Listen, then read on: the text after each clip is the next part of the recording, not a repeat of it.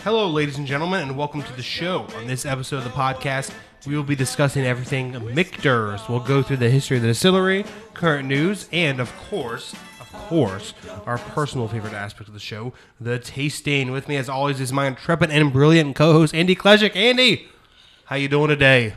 Doing pretty good. Covering still a little bit from 4th of July last weekend, but, you know. Enjoying the weather, enjoying the heat. Having fun with all that, yeah. Yeah. Hey, you been able to get to a pool at any point? Been able to cool off? You're just sweating your sack off? Sweating it on the golf course when I can. It's just mainly golf, right? Yeah. It's either you're going to a pool or you're going to a golf course, but we've been going to the golf course lately. Can't be mad at that. Can't be mad at it. All right, folks, that's what we're going to jump right into right now is, Andy, tell them everything they need to know about Michter. Of course. So I know we've done a few different episodes on Michter's before, but the one, if you want like a full breakdown of Michter's as a distillery, this is another OG one we did, episode 8, Costs Be Damned. And damn them. Yeah. And just as a brief recap, you know, we were hoping, we got our hands on another one from them this week, but we were hoping to do Michter's 20. Hoping we could have won that in a state lottery, but we tried. We tried and won an Elmer Thiele instead. Yeah. We're very heartbroken about it. Yeah, very heartbroken. But officially, distilling began in the 1950s for them back in Pennsylvania. Originally, they were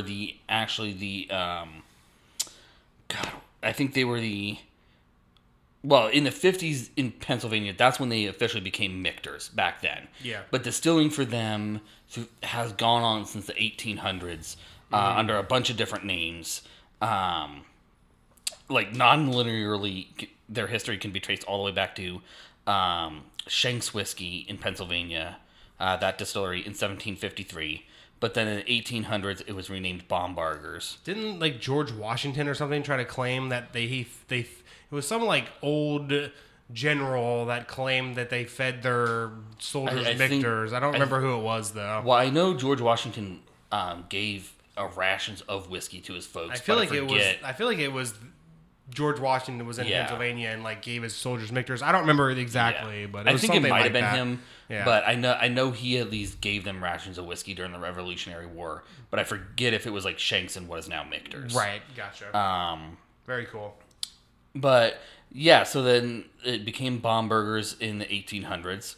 Then initially in 1950s in Pennsylvania, that's when it was after Prohibition resurrected and renamed Michter's. And then the distilling operations ended up being not only renamed in the 50s, they lasted another 4 decades-ish there in Pennsylvania before moving, relocating down to Shively, Kentucky in 2000, and then adding their Fort Nelson location in downtown Louisville, like right across the street from the Louisville Slugger Museum in 2019. And they were primarily, or a big reason they were able to do it, was because the name and I think most of the operations in Pennsylvania ended up just being shut down in the the late 80s or 90s. Gotcha. And that's when they were able to bring it over into Kentucky and revive all the names and distilling and everything. They brought it to where it should be. Yeah. In Kentucky. For bourbon. Yeah. And that location in downtown Louisville at Fort Nelson is actually technically the official start of the Kentucky Bourbon Trail, even though you can sit there and start it anywhere along the trail. But it's like one of the Michter's, I think, is one of the top spots that we're trying to go to. Oh yeah, yeah. We need to go for sure. Yeah, we'll have a trip sometime soon, like within the next couple years. Probably. Like it's harder with babies and things like that, but like in the next couple years, we'll just make a trip where it's like, all right, we're picking out these distilleries, and we're just gonna head down there and hit them. And I know Michter's is one of them. Yeah. And they, as a result of having like all these legacy names, I don't know, just because it's so tough to find them on shelves, and I haven't been able to find much of the information on them on like the new distillate. Yeah, they've named some of like their legacy distillate after like the historic distilleries they came after. Gotcha. But like I said, I mean, they're like at least the Bombergers is like as far as I've seen, extremely tough to find, very limited if it's even still produced, and very expensive to get your hands on. Right. And the majority of their distillation is done at the Chivley, Kentucky, which is a suburb of Louisville, is done there. But they do like all their tours, or most if not all of their tours, and some distillation at the Fort Nelson location. And they're kind of a little bit like, they're a little bit like Makers in how they do some of their operations, in that they pretty much almost all their stuff is going to be a minimum 8-year-old product, as far as I can see. But instead of doing charring the barrels and then toasting, they reverse that process. So they toast the barrel, then they char the barrel. Gotcha. To I think a level 3 or 4 char. And they barrel it and age it at 103 proof, which is a lot like Makers, and it's a lot lower of a proof than most distilleries will enter the barrel at like 125 proof. Which this process will lead to less yield from the product per barrel, whether it's their bourbon or rye, but does to some extent, for the majority of it, allow it to age quicker than a lot of distilleries find. Whereas, you'll see like Buffalo Trace or some of these other big distilleries, take 10 years for some of their bigger name labels. Sure. If they can produce it 2 years quicker, hey, it still tastes good. I don't mind it. Yeah. You can move some product. Yeah. And I know we've done a few of their different... we've done a lot of their different products. Yeah. I think we've done... What have we done? The rye? Yeah, we've done the rye. I think the bourbon. We did the bourbon, yep. And their American whiskey. We did the American. We're trying their Sour Mash Small Batch today. That's today. We did an episode where we tried the... I think it was the barrel strength rye. Barrel strength rye and yes. maybe a toasted barrel. I think we did both of them, I think. Yeah, I think at the same time. Yeah. The only ones we haven't been able to do are their 20-year bourbon and then the 10-year bourbon and rye. Right. And then maybe some of their other very limited And we've got ones. fingers crossed on all those. Those are all like, even if you can get your hands on them, you're still going to spend like, for a 20-year bourbon, you're going to spend $1,000. Oh, yeah. It's something $1,000 at retail. That's even if you can even get it at retail, which is... That's a stretch to begin with, let alone the price. So, yeah, I think we entered in a lottery for the 10-year or the 20-year. Yeah, it was the 20-year. Yeah, the 20-year. And like, we tried to get it, and even if we had gotten it, we would spend $1,000 on it. Yeah. So, pretty happy with the Michters we've gotten so far. Yeah, so far, yeah. Well, Andy, I think without further ado, we should go ahead and try the Michter's Small Batch Sour Mash Whiskey. Yeah. As always, for the tasting, we're going to start with the nose. It's pretty yummy.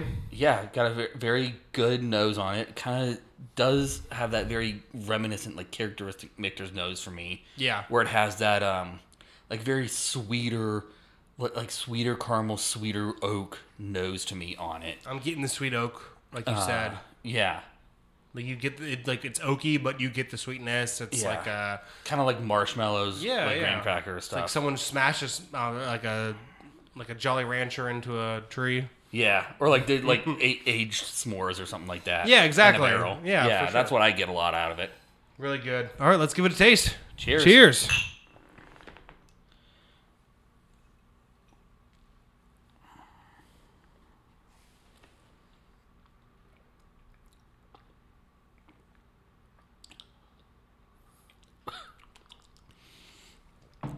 Pretty good. I like it. I think this might be my second favorite after that barrel strength rye that we were able to try as an episode. Yeah. This might be my second favorite one from Michter's. I forget the price point for it, but it's good. I like it.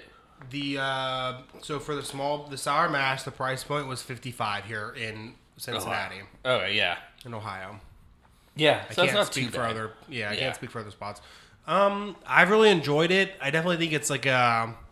It's not an overly complex. It's not overly complex, but it's still a good. It's still a good like staple. I think if you want to have, like if you want to start with something definitely it's a good one to try. It's from more. them. I feel like this would be like a good whiskey for like the fall, maybe. Yeah, maybe because it's like ramping up a little bit. Like it's getting a little more aggressive, but it's still very like bourbony.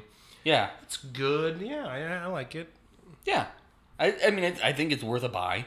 Yeah, I mean, like I said, especially if it's something that you're wanting to start off your Michter's journey. Yeah. $55, at least here in Ohio, might be a little bit out of your price range for a beginner, but it's still good. I would recommend it. Right, and it's a tougher, like I wouldn't say it's one of the top tier bourbons to have, but it's a tougher find. Yeah. So like it's one of those ones where it's kind of nice to be like, oh, this tastes good, and oh, if I have some friends come over for a dinner party, it's a very kind of impressive thing to have on your shelf in some ways.